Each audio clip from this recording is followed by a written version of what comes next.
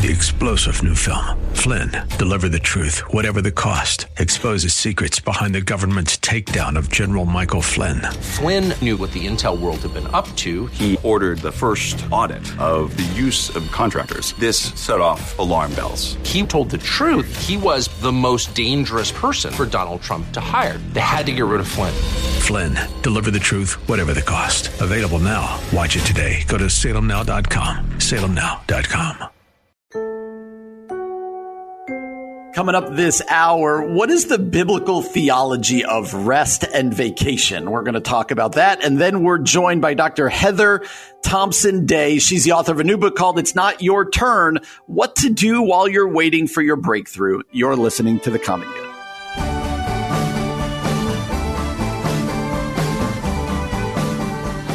Hey, friends, it's Friday. Yeah, we made it to the end of the week. It's Friday. So glad to have you with us here on this Friday. My name is Brian Fromm, joined as always by Aubrey Sampson. We are excited to be together today. I want to talk about both the importance of, I think it highlights the importance of rest, recharge, kind of biblically, but also the importance of learning and knowledge and kind of pushing ourselves. So I'm going to let you choose one of those two and kind of speak pastorally to why it's important for us. Oh, okay. Well, since I'm going to grad school, I guess I'll talk about growing in knowledge. There you go. There you go. I feel like just because I'm in grad school, I'm not totally equipped to talk about that. But let me speak personally and kind of just anecdotally about my experience and why I think this actually matters. Okay. Grad school has been hard. It's been long, but I decided to go back specifically because I am a woman in some form of public ministry. And especially if I'm preaching or teaching, I just want to make sure that I am saying things that are theologically right, orthodox, astute, etc. Part of that is simply because I'm a woman. It's hard enough to be in a role like this as a woman because there's so many differing opinions about should you or shouldn't you. So many different perspectives on that. And so, some of it I did because I want to have the backing to be able to say I know what I'm talking about.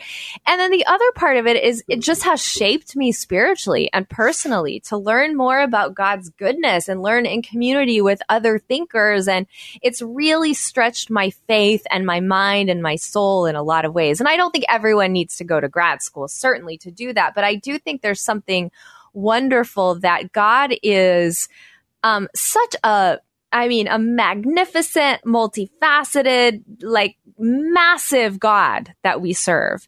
And so when we learn more about the things of God, when we learn about, I'm studying evangelism and leadership, but just anything really that is about God or from God or related to God, it really expands our worship because we begin to understand how massive God is and all of the amazing things that God does and some of the minds of people that we're studying, you see, wow, God has made people so brilliant. And so God is so good. And I think for all Christians, again, you don't have to go to grad school, but learning, reading, expanding your mental capacity is one way to also increase your worship.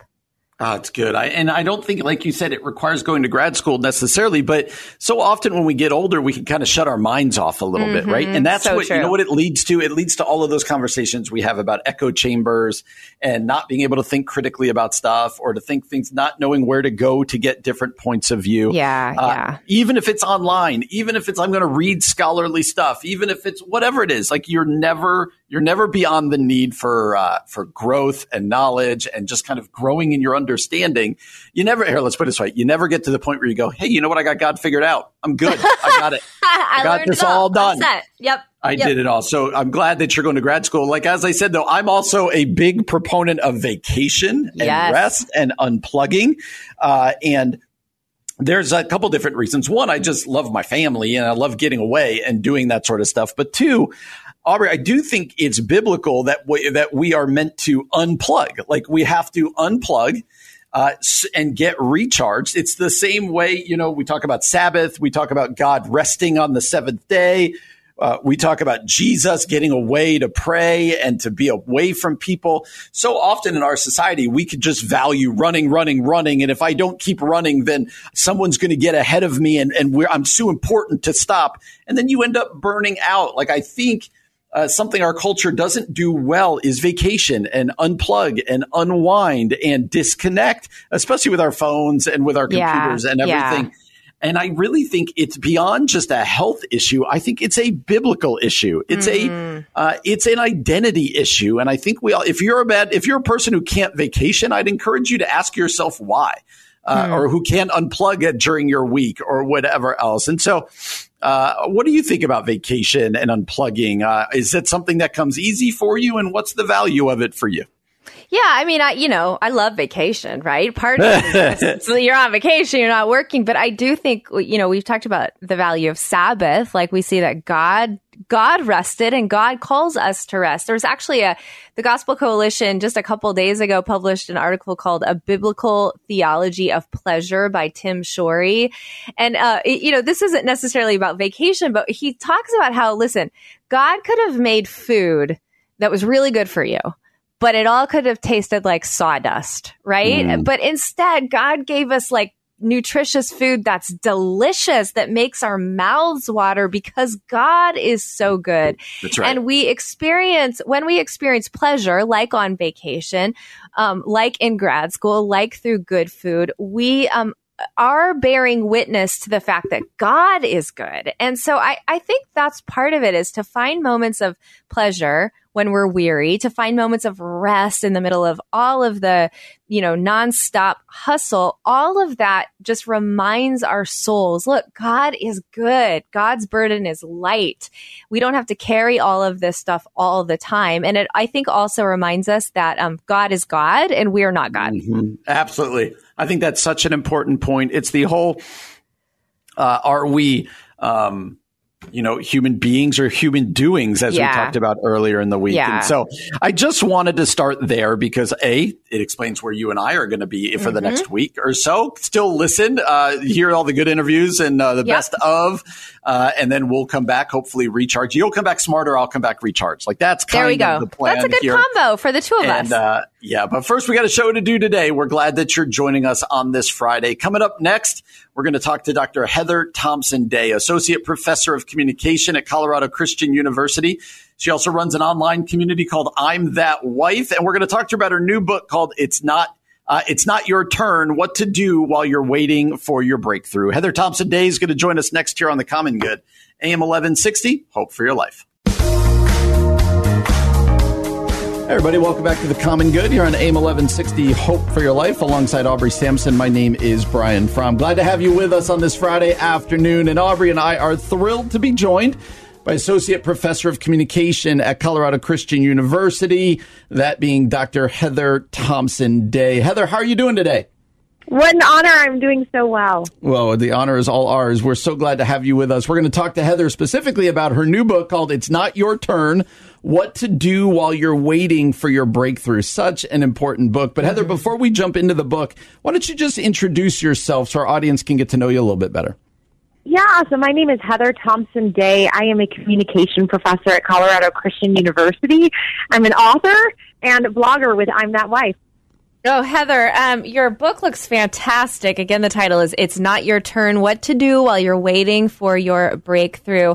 I would love to hear a little bit about your personal story, Heather. When did you realize it wasn't your turn? Do you have a story in life about it not being your turn?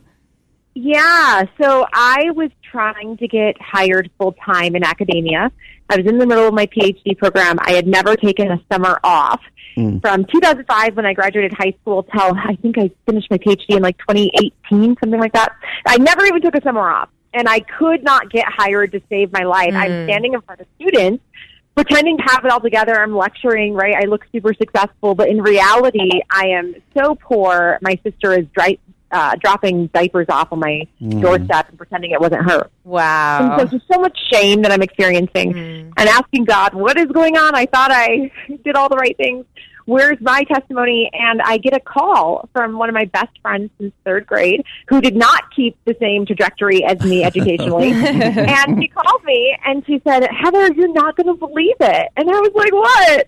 And she's like, I just got hired by NASA. Oh, wow. And I was like, what? Yeah, just like that. Wow. That is great. And I choked on it. And the truth is, I was happy for her. I was just incredibly sad for myself. Yeah. And so that was kind of That's the first real. time that I realized, Heather, it's not your turn. Yeah. But it's hers. And so clap and show up for her because it's her turn. And so the entire premise of the book is just that. Who we are when it's not our turn is actually more important than who we will be when it is. Wow. So it is always our turn to show up for other people. That's so powerful, So Heather. good. I guess a two-part question. This might seem obvious, but what makes that so hard? Why is that so hard for us to do? And then on top of that, talk to us about the layer of social media and this environment we live in and what makes that even harder now.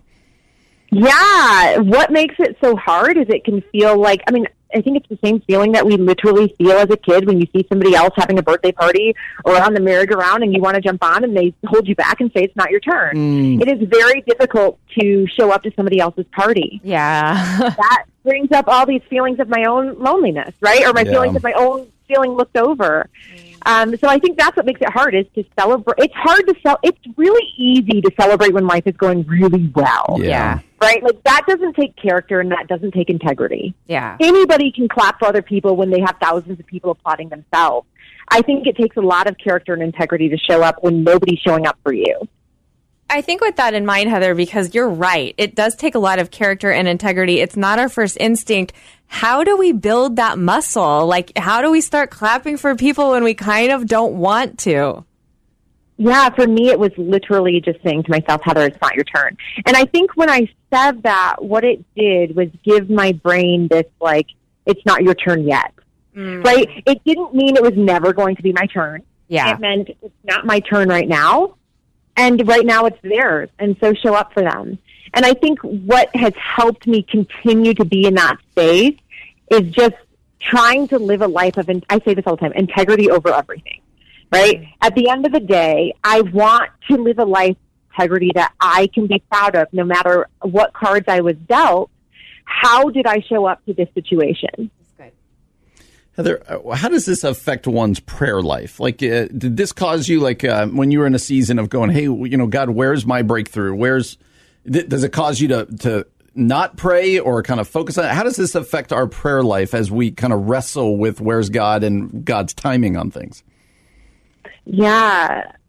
I was engaging in worry and calling it worship. Oh, wow. I was showing up on my knees and repeating to God over and over and over again all the things he was missing. And I also, you had asked earlier about social media, I think I also was like accusing God of not policing everybody else better. I just felt like, hey, like you can tell that this person is like using this thing or their heart's not in the right place and yet you're still blessing them. Like, what about me? And I was accusing him of all these things and it was just a really unhealthy, toxic place to live your life. Like how much abundance and glory and joy is going to come out of that space, realistically. So I just had to start.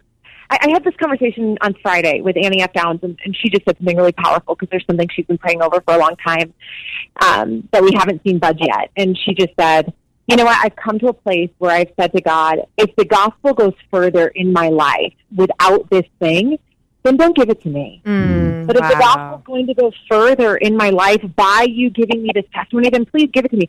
And so I think we just have to, as Christians, surrender ourselves to the cross. Right? And say, hey, is the goal me to have like this happy, perfect, idealistic existence, or is it for the gospel to go as far as it possibly can? And for the Christian, it should always be the gospel. That's right. Yeah, that's so good.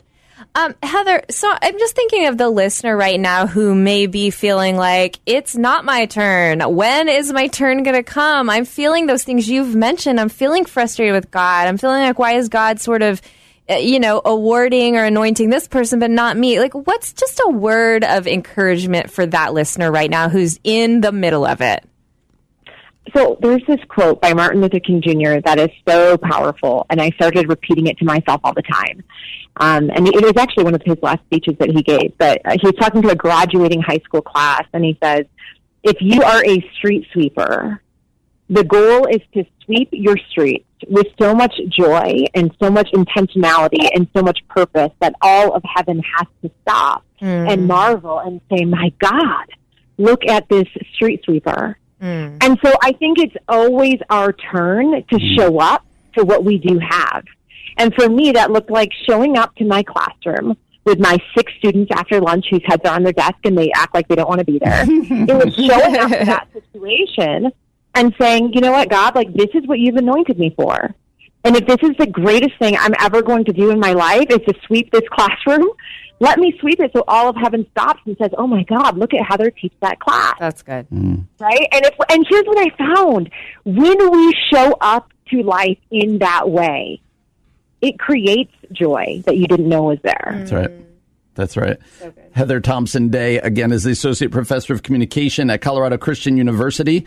She runs the online community called I'm That Wife. And also, we've been talking to her about her new book called It's Not Your Turn, What to Do While You're Waiting for Your Breakthrough. Before we jump back into your book, when we have guests on, I'd love to just go kind of peruse their social media, which is always a dangerous thing, I know. But I thought you tweeted something just today that was so important. So I want to read it to you and just ask if you could just expound on it. And you wrote this. You said, I think we greatly underestimate the love of God, not just for others, but also toward ourselves. Could you just kind of unpack that? Because I think that is such an important word right there. Yeah, I just think, and I work with young people. I can't even tell you. I can tell you because I wrote them down this time. I did 80 lunches or coffees with students throughout this last academic year. Wow. So I'm with young people all the time who have a lot of questions about church and religion and their place within it. And something that I've found is I just think it's rare that people it's very easy for church people like myself to say, oh, well, they're just not aspiring to holiness. And so they're rejecting it because they just don't actually want to pursue holiness or whatever. But when I'm working with young people, that's not what I'm seeing. What I'm seeing is people who really struggle to believe that that a good God can be good towards them. Right? And they know all the secrets and the shame. Shame is one heck of a drug that can separate us from God. And so we have to be gentler with the people around us and with ourselves. That's such an encouraging word, I feel like, for right now, especially some of the things that we're seeing on social media, the way people are treating each other. And I know this isn't necessarily the point of your book, Heather, so we'll come back to that. But I do want to ask you, maybe give a word to people who tend to vent their stuff on social media and tend not to treat the other well. What would you say, what should you do instead? Just don't do it? I mean, that seems like an easy answer, but... So here's the way I see my own social media, and I tell my students this. If you would not be comfortable with somebody posting that into your office break room, probably don't post it online, right? Whatever it is you're about to say, if you would be uncomfortable with your coworker pulling you aside and saying, responding to that thought, maybe you shouldn't be posting it online for everybody to see. And that's how I've tried to approach my own social media use.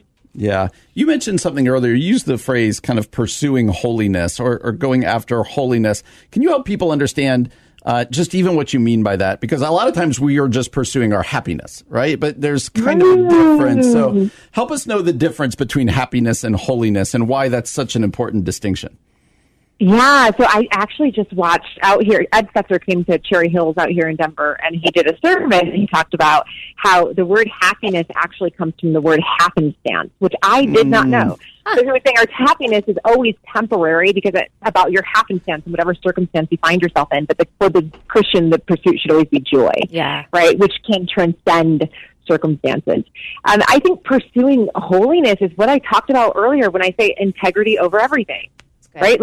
If I was to stand before God right now on whatever thoughts are in my mind and however I'm treating people, how would I want to stand before him? And I think that's what it means to try to pursue holiness and integrity. And that's not to say, literally, a couple weeks ago, and I tweeted it as it happened.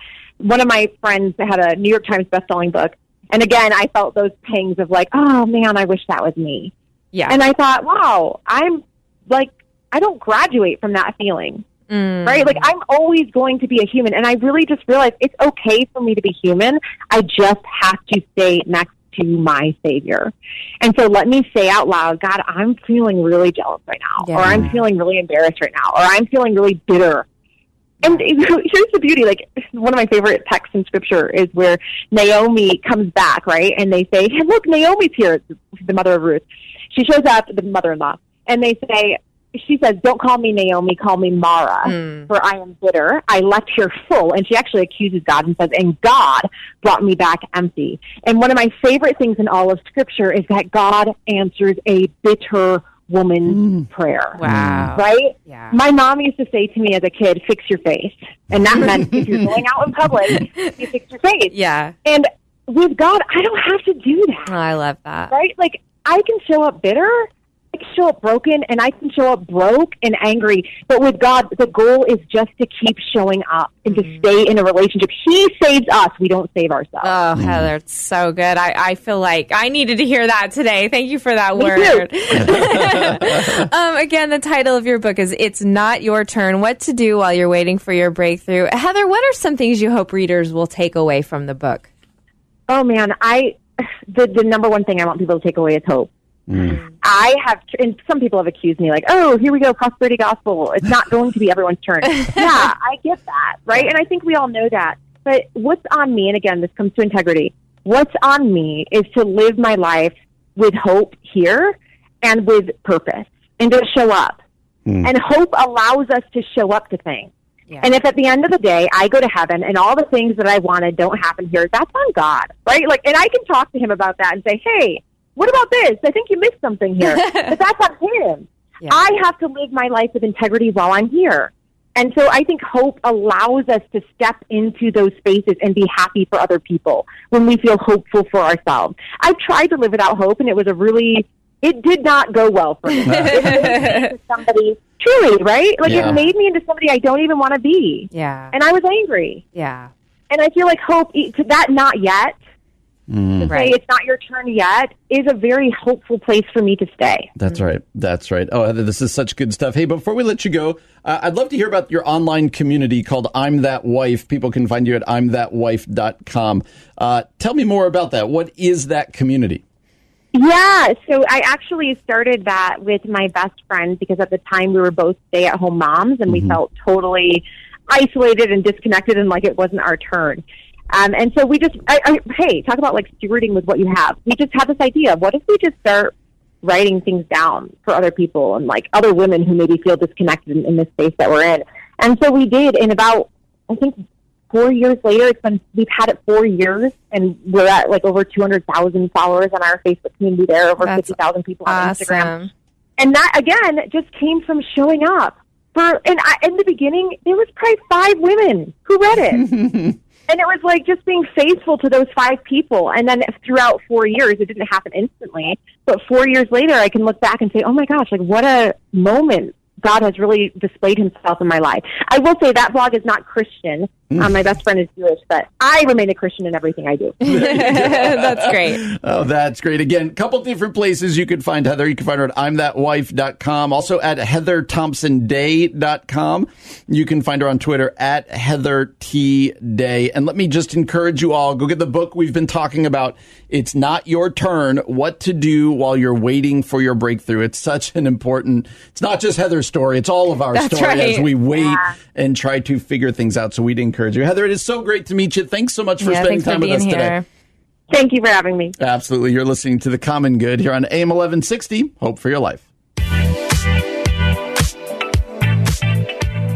Hey everybody, welcome back to The Common Good, AM 1160, Hope for Your Life, alongside Aubrey Sampson. My name is Brian Fromm. It is Friday, Aubrey, which means the weekend. The weekend! But it also, for those of you who are fans of our show, it means our favorite time. What's it mean? Top 5 list! Top 5 list. If you've missed any of our top 5 lists, go back and find them on our podcast. You can generally find them on Fridays. We've done everything from top 5 candies to early, 90s, late 80s TV shows, favorite moms, favorite dads, all of them. And so you could go find them there. As I like to say, you could just go there to see how ridiculous Aubrey's are because, well, they tend to be pretty out there. Ridiculously amazing is what Brian. That is the part that we have reached today. Before I tell you what our top 5 list is today, we've got to hear the awesome jingle.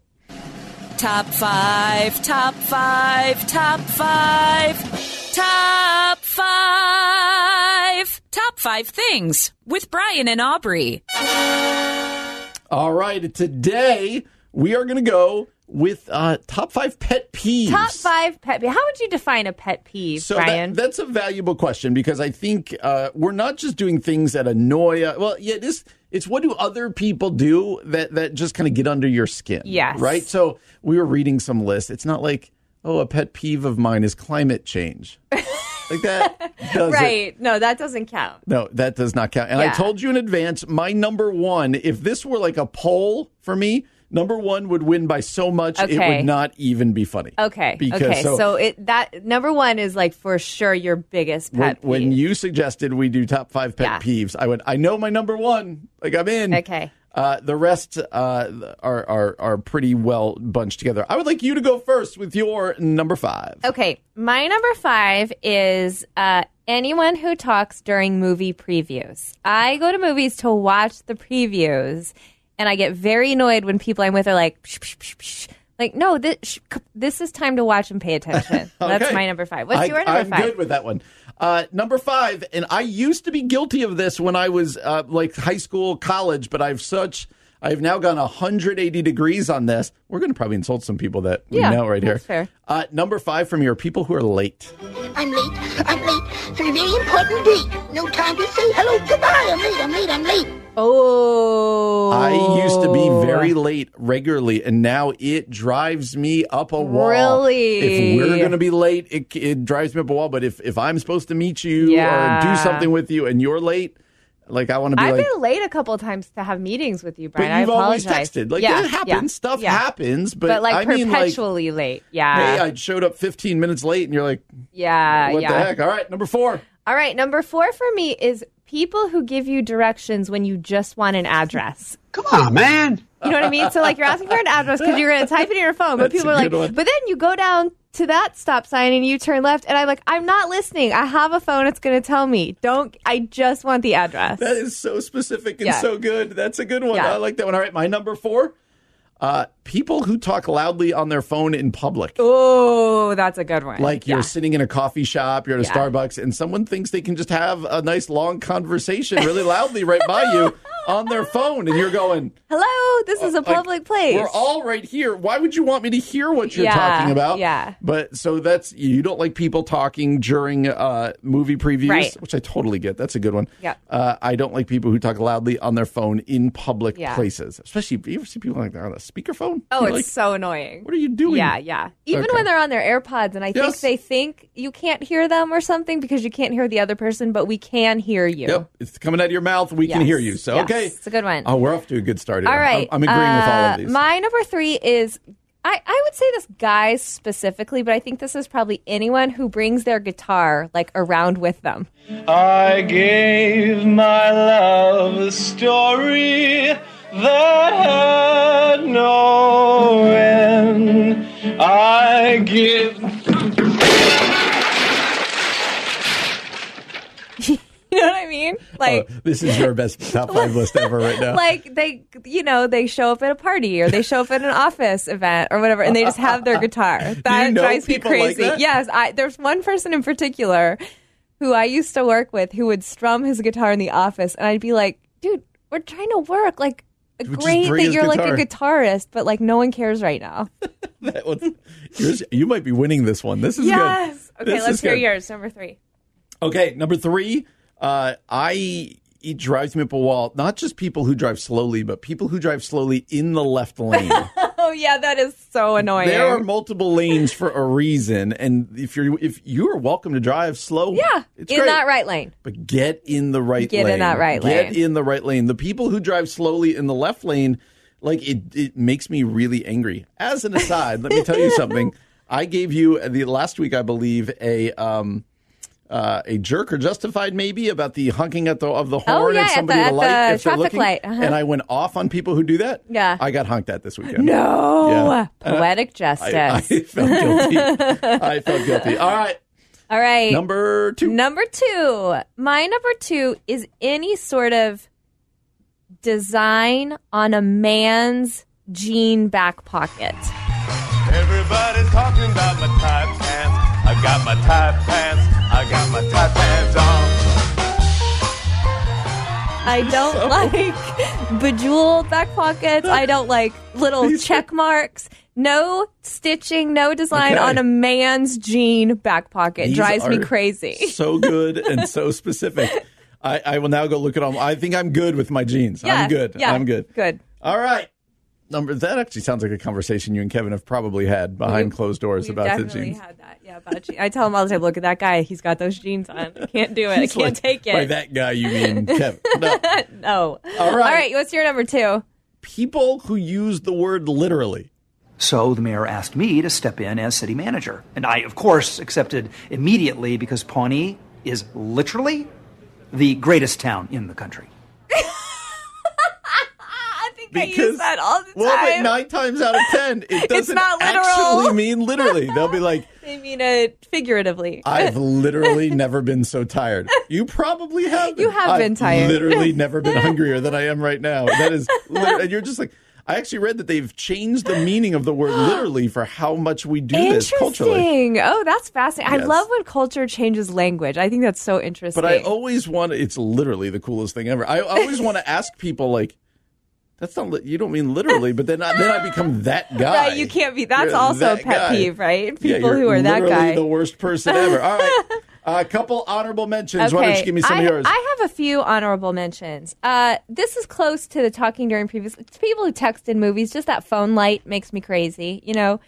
And then I've done that. And then I would say something you just said. I don't like when people correct your grammar when you're talking. I'm a writer. Do you mean your? I'm a writer, so I get my grammar corrected. I have my grammar corrected often by editors. I don't want it in real life. I speak good. Yes, those are good. Do you have any honorable mentions? I did. I'm gonna own this one and say that I'm guilty of this one on occasion, but people who check their phones while you're in a conversation with them. Oh, yeah. I'm guilty of that, Here's too. a really random one. I saw this one online. People, when your plane lands and they clap. like I just want to be like, did the pilot, were you not expecting this ending? Did you think you'd die? This is not it. And one of the big fights in my house, because my son and I do this often, but my wife, one of her biggest pet peeves, people who crack their knuckles. Oh, interesting. And I do it, and now my son does it. Oh, no. The time. It's become generational habit. All right, number 1, and I told you my All right, number 1 I'm dying to hear your number 1. So far and away, my number 1. It's almost a sickness for me. Okay, my number 1, speaking of airplanes, this has been my greatest pet peeve my entire life. I despise when flight attendants sing on their microphone. It is like too much power.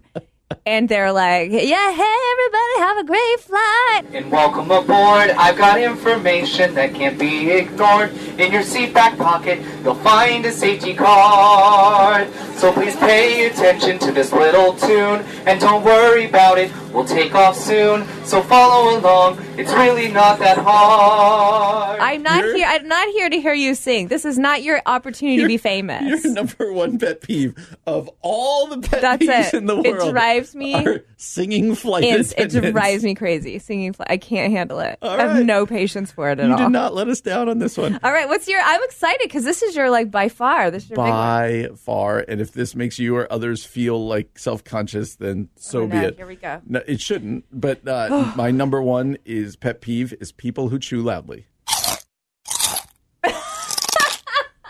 To the point that I will leave the table. No, really? Ask my wife someday. I've been caught by and there was an interesting study I told to our church one day that there was one study that tried to link IQ, higher IQ, with people who can't handle hearing people eat. Really? I doubt that that's actually turns out to be a good study, but I can't handle it. And it used to be an annoyance. Now I cannot handle people who chew loudly. I have a friend who's deeply sensitive to that too, and I always kind of made fun of him. But now I'm wondering if it's like you guys have a syndrome or something.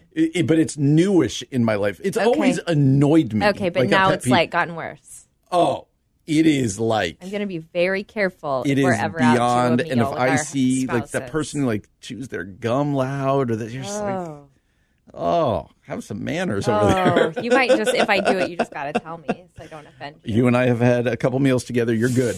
You're good. Oh, I'm nervous now. Yes. Okay. Okay. Yeah, that one is so far and away my biggest pet peeve. It's not. Well, what's our list? We'd love to know what you think. Aubrey's are good. Yours are good, but random. Your biggest pet peeve being the singing flight attendant. I can't handle it. I literally have no patience for it. Bedazzled men's jeans. Yes. Okay. Let us know what you think. Facebook, Twitter, Instagram at Common Good Talk. Coming up next, the Gospel Coalition argues this: Christians need more intergenerational friendships. We're going to talk about that. We'll see if we agree with their premise next here on the Common Good. AM 1160. Hope for your life.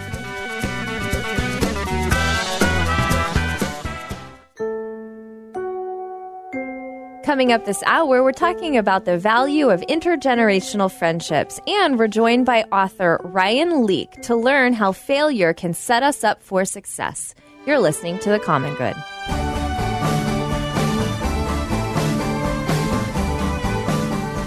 Hey, everybody, welcome back to The Common Good on this Friday evening. My name is Aubrey Sampson alongside my co-host Brian Fromm. Brian, you looking forward to the weekend? Got any big plans? I'm heading out of town this week. Oh, where are you going?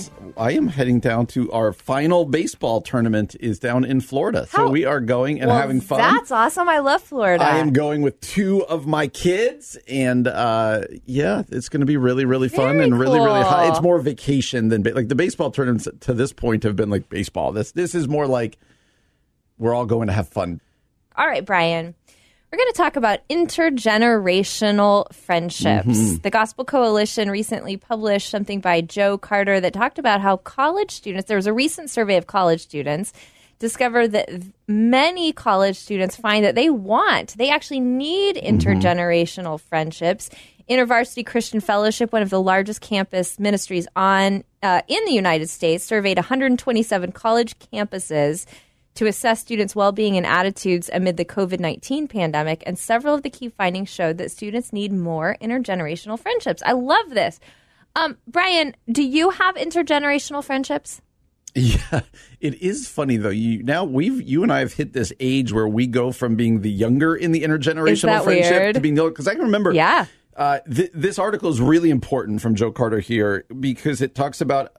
It begins by talking about what they found in these surveys about loneliness due to the pandemic. And we have to remember that that's happening right now. And then it said 40% of students said that guidance from a more mature Christian in their life, mentor, pastor, chaplain, campus minister, has been one of the most helpful components of cultivating a Christian faith while in college and participating in church. And so what this means is that there is great value in this intergenerational. And then I think we get this wrong in churches a lot, right? Like small groups or everyone's the same age or this, that. I can remember being a high school student. I grew up in the same, we went to the same church my whole life until I went to college, where I grew up in New Jersey, this little church, and loved it. And there were like 2 or 3 men there, my youth pastor, but then other guys, we'd like play church softball together and stuff. That's cool. And back then, this didn't seem like a big deal. But now that this is weird to think about, now I'm kind of their age that they were when I was down there. Yeah. These guys who had families and jobs and stuff, they would take me and like my best friend out to dinner. I love that. They would take us out to breakfast and cool. to build into us and laugh and talk. And then when I came to Wheaton, one of them regularly traveled out this way for business. Every time he traveled on a business trip, he'd call me and be like, hey, come meet me. And I'd go out with him and like all of his coworkers. I love that. And you felt really special. Then when I started dating Carrie, who I eventually married, they started taking both of us out. Like, come on. There was an intentionality. And here's what I loved about it. When that was going on, I never thought to myself, this guy's trying to have an intergenerational discipleship relationship. Right? It was like, hey, this is really cool. A guy in his mid-40s or whatever it is then is taking an active, interest in my life. Well, that's cool. And he's fun to talk to, fun to laugh with. And now that I'm that guy, that age, and it gets a little weird when you're a pastor because everyone thinks there's a little reason behind it. Right. Like, oh, you're mentoring me. Right. Well, I don't know if I'm mentoring you or not. Right. Can we just go to Panera? Right. And and lunch? just talk and hang out. But there is unbelievable value on both ends, both the older and the younger. And I think it's very biblical to, when you're younger, don't surround yourself with people who know as little as you do. Right. Right. If you're new to marriage and you're only surrounded by single people or other people who are really new to marriage. Yeah. But what if you have somebody who's 20 years in and then vice versa? Yeah. When we get older, we can get a little cynical. We can get a little, you can lose kind of like that youthful exuberance. Then you start hanging out with 20-year-olds. They keep and you're you like, young. Oh, okay. Yeah. This is fun. So that's a long-winded way to say that I believe this. I think this is really important. And I think probably our churches, my own included, need to do a better job at intentionally making these opportunities possible. We're part of a small group right now at Renewal that is intergenerational, and it wasn't planned that way necessarily. It was a group that came together around like anti-racism, but it just ended up being intergenerational. So we've got grandpas, we've got grandmas, we've got moms, dads, we've got single folks, younger folks. And we were actually together last night, and I was looking around the room thinking, like, this is pretty cool. Like, it's not only a racially diverse group, but it is a generationally diverse group. And so I find that I'm learning a lot from both the older generations and the younger generations. And I do think what you said, Brian, we can tend to look down, I think, well, both ways. We can look down on the younger generation and get kind of cynical, like, oh, these Gen Zers and millennials, they're just blah, blah, blah, self-absorbed or blah, blah, but I know, even in my own heart, I can look at the older generation and be like, they're just boomers. They don't understand anything, And so I think, like in all things, relationships are the thing that sort of break down those stereotypes and help us learn. And like you said, it is a biblical model. Yes. We're called in Scripture, the older to mentor the younger. We see Paul and Timothy, I think, are a great example of a younger and older friendship in the faith. And it gets you out of your bubble, right? That's absolutely right. Where you just think everything is, everyone's going through the same things or thinking the same way. And it's just not the case. And I love what Joe Carter, he quotes C.S. Lewis, because every good Christian article quotes C.S. Lewis. Quotes C.S. Lewis, right. Any of your books quote C.S. Lewis? The Louder Song quotes C.S. Lewis, yep. I did once in a sermon, I said, I don't know who said this quote, so I'm going to say it was C.S. Lewis. Did everyone laugh? That's a good laugh, yeah. So C.S. Lewis wrote, friendship is born at that moment when one man says to another, what, you too? I thought that no one but myself. So it's not necessarily this age, but it's like you said, you've formed a group around people who want to discuss and fight for racial equality. And it's not based at all on age. I think one of the an incorrect takeaway from this would be, okay, now I got to go find an older person or a younger person and it's going to be awkward. No. Maybe if you're interested in this and you find someone else who's interested in that and they happen to be 30 years older than you, don't be like, well, I can't be friends with them. They're 30 years older than me. Yeah. It's probably going to be a great blessing both ways there. And so I do think, and I would end it by saying this. I would say friendships of common ages and also of intergenerational ages, something that I've learned, especially once you have kids as they get older and your schedules get crazy, friendships take some real intentionality and effort. That's not true. That's so true. It wasn't that way in college, right? In college, you lived with your friends, and it was great. But it takes real intentionality. It takes real work. It takes real sacrifice at times. You got to tell your wife or your husband, hey, I'm going to go out with so-and-so, and that means I need you. There's something to that, but it's worth it. It really is worth it. And so we'd encourage you to kind of put that work in. Yep. That's a good word, Brian. Well, stick around. Next up, we're joined by Ryan Leak. He's an author. He's a speaker. He's actually known for 2 documentaries, one called The Surprise Wedding, another called Chasing Failure. And we're going to talk to him about failure specifically and how failing sets you up for success. So that should be a really interesting. Be sure to come back for that. You're listening to The Common Good on AM 1160, Hope for Your Life.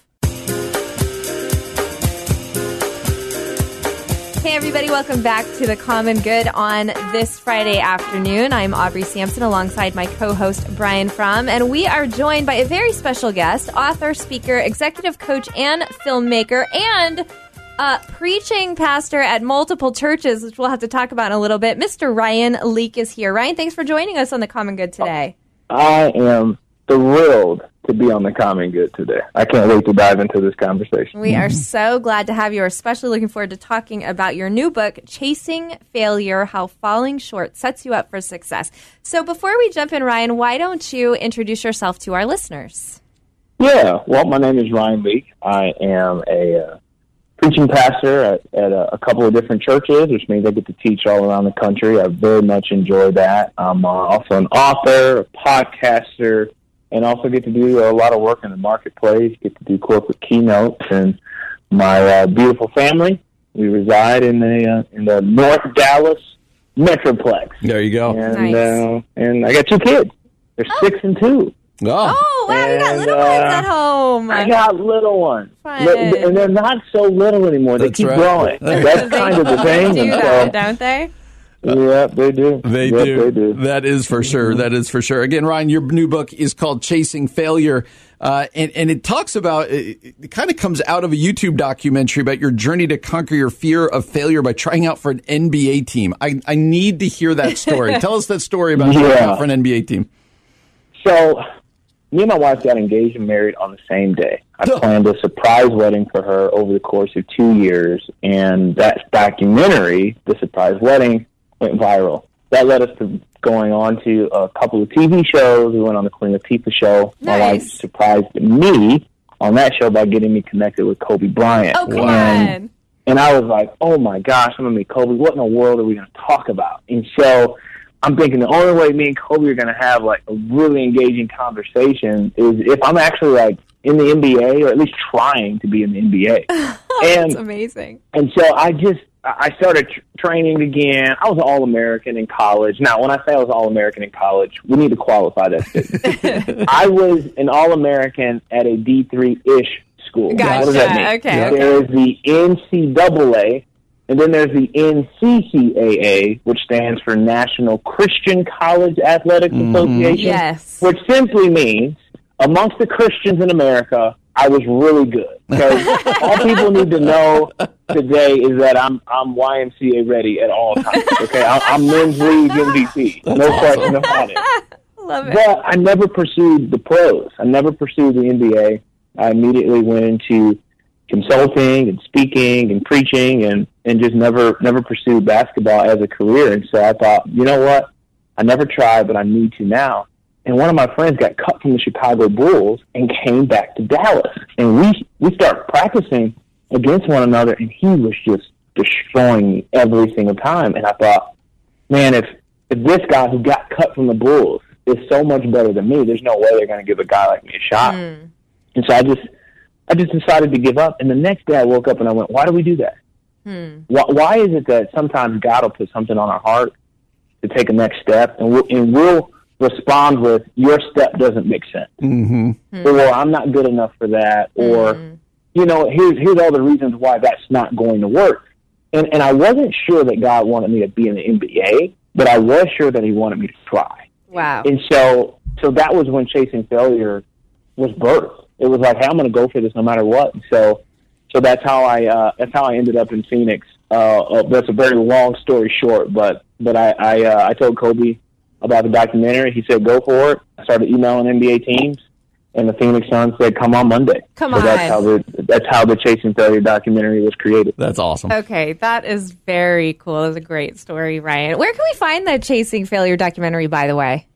You can go to RyanLeak.com, or you can go to YouTube. Okay.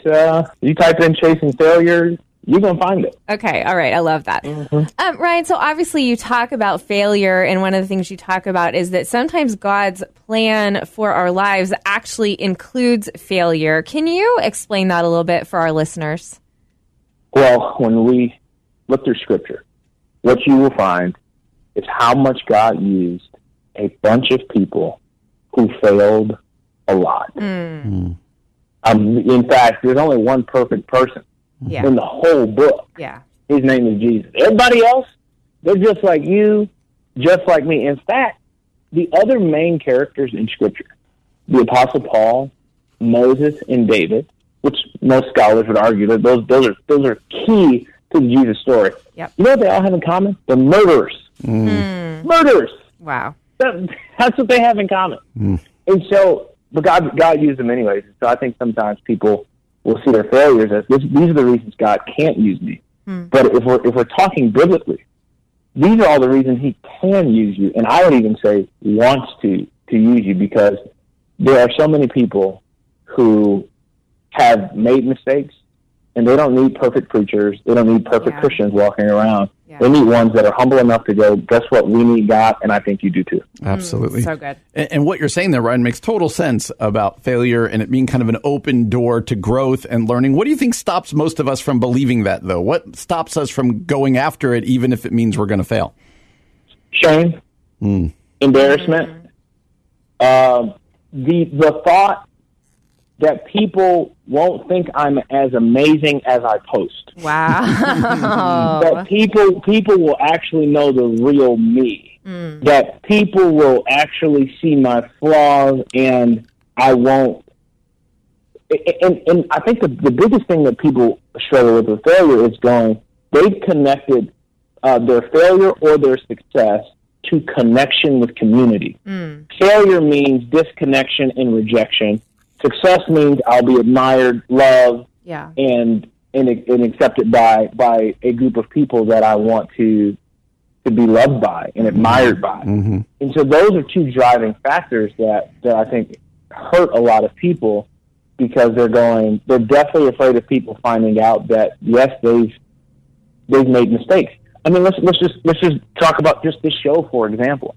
People will hear who made it on the show. Yeah. But they won't hear the people that said, nah, we'd rather not, or turned it down, or people that you've reached out to that said, well, I'm not sure, and they just told you no. Yeah. They just know your yeses. Yeah. And so part of it is that successful people don't share their downfall, and so they make success look more successful than it actually is. But what I found about all successful people is the one thing that they have in common is failure. That is and so I think the sooner we can embrace it, own it, realize it, and learn from it, the sooner we can move on with our lives. Yeah, that's good. What do you think, Ryan, are some of the things that we learned from failure? And maybe what are the things we learned from being willing to share our failures instead of just our successes? Well, to answer your first question, what's one of the things that we can learn from failure? One of the big ones is what you're not supposed to do. Sometimes I know so many people, I'm searching for my purpose. I'm searching for what God put me on the planet to do. Yeah. Sometimes you figure that out by process of elimination. Sometimes it's easier to cross something off the list than to put something on it. Because sometimes you wonder, would I be good at that? And there's some people that go, man, could I be a preacher? And they get up and do it, and they go, that ain't for me. But they might be excellent. They might be excellent at hospital visits. They might be excellent with empathy and sitting with people. And those two skill sets don't often come together. That's right. To be able to do something for a crowd versus to be able to do something for one family. And so I think that sometimes when you fail, that's not always a bad thing. I think it can reveal sometimes what you're not supposed to do. It also can reveal what you need to improve on. Yeah, that's so true. Sometimes you flop. Sometimes you make a mistake. Sometimes you have a setback. And that's a sign for you to go, you know what, it's time for me to actually get better at what I was doing. I didn't prepare enough. And so you know what? I have to be able to learn from this failure. I like to say, you're only failing if you fail to learn from your failures. Ooh, that's good. But if you learn from every failure, you're winning. The thing that breaks my heart the most is the people that continue to fail over and over and over again for the same reason. That's called insanity. Yeah. There's people that will date the same person over and over again, expecting a different result. Right. I'm going, no, just because you had a failed relationship, that's not bad as long as you took great notes so that you know what to avoid the next time. So good. Such a good word from Ryan Leake. Again, he's the author of Chasing Failure, How Falling Short Sets You Up for Success. One of the things that I know you talk about is how we can reframe our outlooks on failure and use that to become closer to God. Can you describe that for us, how we can do that? Yeah, absolutely. I think for so many people, they have seen failure as the villain to their success. They have seen it as this enemy I like to see failure as a friend. I think that there are times where whenever things are going so well, there is something in us that begins to go, I'm not really sure that I need God. Most people pray when it's an emergency. Like if we're looking at heaven as a call center, when is God called upon? Typically during emergencies. That's right. People that don't even have a relationship with God all of a sudden call on Him when they need Him. And so there is this great verse in Proverbs that says, "Give me neither riches nor poverty." And at one point, the writer says, "For if I get too much wealth, I might say, I don't need God." And I think it's just vitally important that a person really sees failure as an opportunity to get better, to learn from it. And in that moment, it is an opportunity to lean in to their God. And so I wrote a book called Chasing Failure. I did not write a book called Chasing Foolishness. I'm not telling someone to go out and do something foolish on purpose. What I'm saying is we don't have to be afraid of this. I'm saying we should be people that wake up and are willing to try things, that we're willing to, at some point, you know what, balls get dropped. Bad things happen. People make mistakes. We are dealing with humans. That's all we got. That's all we have is a bunch of human people walking around that are extremely flawed. And we spend a great deal of energy trying to cover up those flaws. I personally think that we should reveal some of those flaws, that we should be way more vulnerable and going, you know what? Hey, guess what? As a person that speaks to thousands of people every single month, there is this thing of going, I don't need prayer. What do you mean I don't need prayer? Are you crazy? I need prayer. There is this stigma that comes with the stage that is supposed to be, I have it all together. I don't. And I love saying that from the stage because people just kind of like, look, and they're like, you don't? And I'm just looking back at the audience and I'm going, you do? Yes. Show me this perfect person. I'd love to meet them. And give them the mic. But you're just not going to find them. And so I think the more we're able to wisely be vulnerable with others, I love doing, whenever I'm sitting with someone that's kind of an up-and-coming coach or speaker, I love sharing my failure stories. The success stories, the speaking to thousands, I love sharing when I tanked and what I learned from that, because I just know so many people that are afraid to fail, and so their fear of failure paralyzes them, and they end up doing nothing. Yeah, that's good. So, Ryan, I'm guessing there's people out there right now, myself included, hearing this going, man, that's inspiring. I want to live that out, but it's scary or I don't know what to do. And I know in your book you talk about just some practical tips that someone can do really starting now to kind of reframe their outlook on failure and become closer to God. What are some tips that somebody could start right now to start growing in this? I think they should number one, they should begin engaging in activities that intimidate them.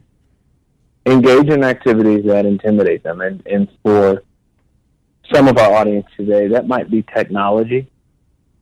As small as that sounds, I can tell you how many people are intimidated by smartphones or apps or email marketing or websites or learning something new because it feels intimidating. I would encourage a person, that's what I call low-hanging fruit for failure. Go do it in private. Nobody even knows. Like, go engage in something that intimidates you and get some failures under your belt. And I know that sounds crazy, but when you get some little failures under your belt, they're practice ground for the big one. So that when something does tank, when something does go wrong, you're just not rattled. You've been there before. You have experience.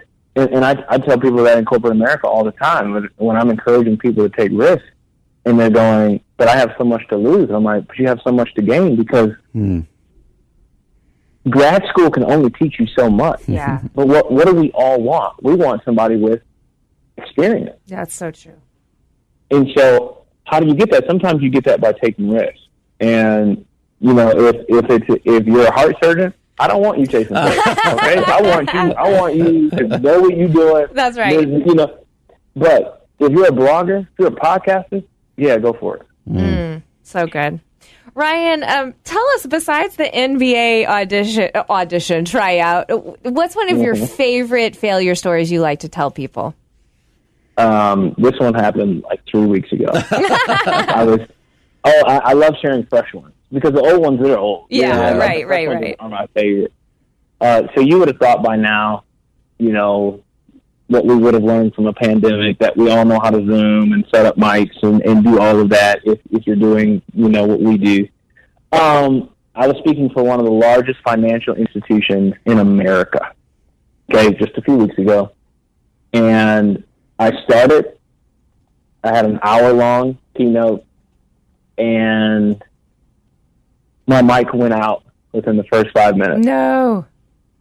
I spoke basically on mute for 55 minutes. No. Yes, I did. Unbelievable. And they were in the chat, but I couldn't see it because I had it on full screen for my slides. And no. They were like, "You were animated. We read your stuff. Like it looked good.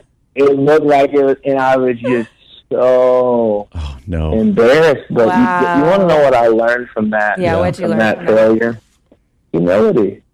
And again, every failure has a lesson in it if you're paying attention. And so I learned humility. I had to own it. That's on me. It's on no one else. It's just on me. And some people would think, man, Ryan, at the level at which I do things, and the people that invite me to speak, whatever, that bad things don't happen to me. And it's like, no, I make mistakes just like anybody else. And it happens. And what a great way to learn humility. I wish I would have learned humility another way that day. But yes. ultimately, you know, it happens. And, you know, you humble yourself, you apologize, and, you know, you offer the moon as you know, for next time. If there ever is a next time. That's right. Probably won't happen again. It's such a good story, Ryan. I've got like 3 mics now. You know, one hanging from the ceiling, one's coming out of the ground. You know. So funny. That's good. Oh, so good. Well, Ryan, we have so appreciated having you here and encouraging our listeners. You can learn more about Ryan at his website, ryanleak.com. That's RYANLEAK.com. You can connect with him on Twitter, Facebook, and Instagram at Ryan Leak. Ryan, thanks so much for being with us today. I appreciate it. You're listening to The Common Good on AM 1160. Hope for your life. Hey, everybody. Welcome back to The Common Good on this Friday evening. I'm Aubrey Sampson, joined by my co-host, Brian Fromm, and we are excited to send you off to the weekend. Hopefully, you've got some great plans tonight.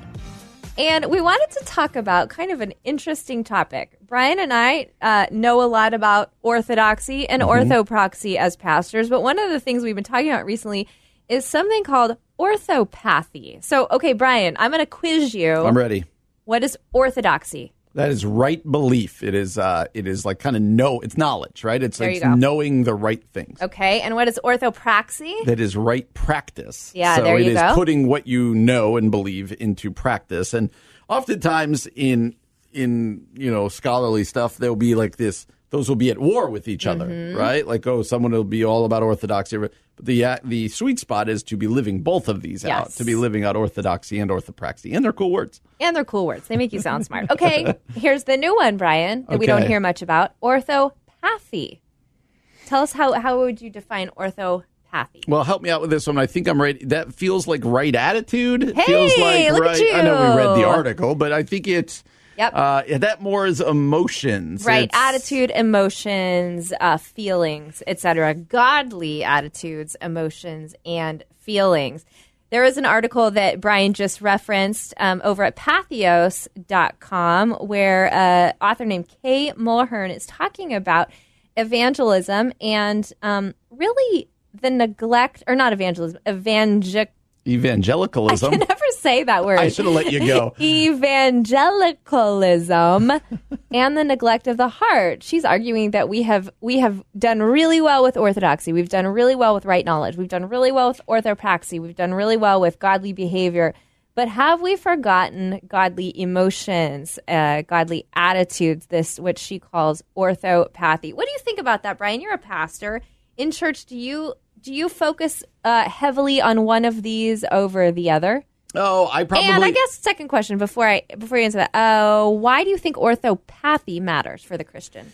Oh, okay. I'll take that one first. Okay. In evangelicalism, I would say orthopathy is important because, the other two, it's like, okay, I can attain knowledge. I have to do this. It's a lot to do, but you can ignore your soul and your heart. And we've talked so much on this show about, depression and mental illness, even within the church, and not dealing with like what's going on in your soul. It doesn't mean what orthopathy isn't saying, like, I only pray if I feel like it. I only go to church if I feel like it. That's not what it is. But it's to have honest conversations and looking in the mirror at like, how is my soul doing? And what if my past hurts? How is that, affecting me now? And and I think we skip over this because these are the more difficult conversations to have. Right. When we look in the mirror and go, how am I really doing?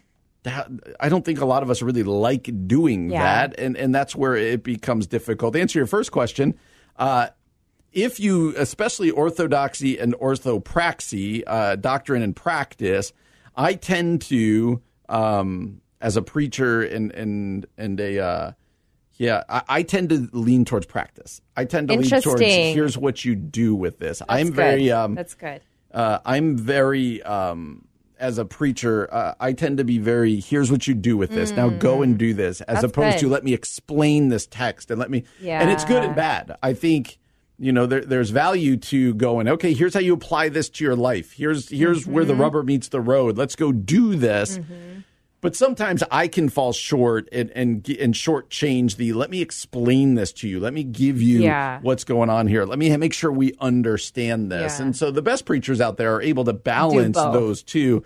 I can tend to shortchange orthodoxy and over orthopraxy. And so I don't probably, for our third word here, orthopathy, I do talk from the pulpit a good about what's going on in your soul and this and that. But I would say I'm most with orthopraxy. How about yourself as a speaker? That's interesting. I took one preaching class. I'm not an expert, but one of the things that my professor said that most preachers have trouble with orthopraxy or application. So well done, sir. Yeah, I do think there's a trade-off to it. Yeah, there's a trade-off to it. It's interesting reading this. I think I actually lean heavily on orthopathy. I talk a lot from the pulpit about emotions. Oh, that's and where God is in our emotions, whether that's healthy emotions, unhealthy emotions, whether that's sadness, anger, bitterness, you name it. But that tends to be my sweet spot in my personality anyway. I would say then next would probably be orthodoxy, like right belief, and where my weakest is orthopraxy. And I would say that's probably the weakest in my own life. Like I'm like, Lord, help me to do for you and not be like the demons in James who believe but don't actually have faith with their works. I would say what's also interesting is when I think about the people that I listen to, like say the podcasts I listen to of other preachers, I think we probably listen to the people that are stronger in the things we're weakest in. That's going to be my premise here. I tend to listen to the Tim Kellers of the world. Okay, and the others who balance it well. But if you think about Tim Keller, what are you going to say? Orthodoxy. Oh my gosh, that guy can explain a text anything. And he can, or these. And so it is probably an interesting thing where we feel the weakest, maybe we run to. And that is interesting. So. Okay, so speaking not to the pastors, but to like the people sitting in the pulpit, or just people living their Christian life, how do you balance, Brian, in life, orthodoxy, orthopraxy, orthopathy? Like what kind of word of encouragement would you say to them? Yeah, they are not against one another. There you go. And so I think to be a well-rounded, not just a speaker, but to a well-rounded Christian, we need all three. And so often we speak of them in against one another. Like, I'm either going to be Mr. Orthodoxy, I'm going to get Bible knowledge, and I'm going to understand it, and or I'm just going to go practice, I'm going to put it into practice. I think we need to, the healthy Christian and the fully formed Christian that says, nope, I need all three of these, and I need to keep an eye on all three of these. And then I think we're set up for success and for growth. And so my word of caution and my word of encouragement would be these don't go against each other. These kind of hold hands with one another. Yeah, that's good. Well, we hope that encourages you on this Friday afternoon headed to your weekend. You can ask yourself, maybe, where am I leaning towards? Mm-hmm. Is it knowledge, or is it practice, or is it emotions? And maybe ask the Lord God, what's your invitation for me in this? Where can I grow in wholeness in all of these areas? Because I think that's a good word for all of us Christians. Well, next week, Brian, you're going to be in Florida. Gone. Yes. I'm going to be in grad school. So I win on that one. You definitely win. There's no doubt you win on that. I do love grad school, but I love Florida. So I'm a little bit jealous of that. So we are going to miss you, but we're still going to have some great content for you every day, Monday through Friday from 4 to 6 p.m. So be sure to join us. We're going to feature some of our best of shows, probably some of our best top 10 lists. The best stuff we've got. Yeah, some of our best guests. Top 5 list. Did I say top 10 list? Yeah, I think subconsciously. It's a top 10 yeah, list I guess together. that's true. Subconsciously, I want us to have a top 10. Top 5 list, our best guests. It's going to be an awesome week for you next week. So be sure to join us from Monday through Friday next week from 4 to 6 p.m. right here on The Common Good. For Brian Fromm, I'm Aubrey Sampson, and you've been listening to The Common Good on AM 1160, Hope for Your Life.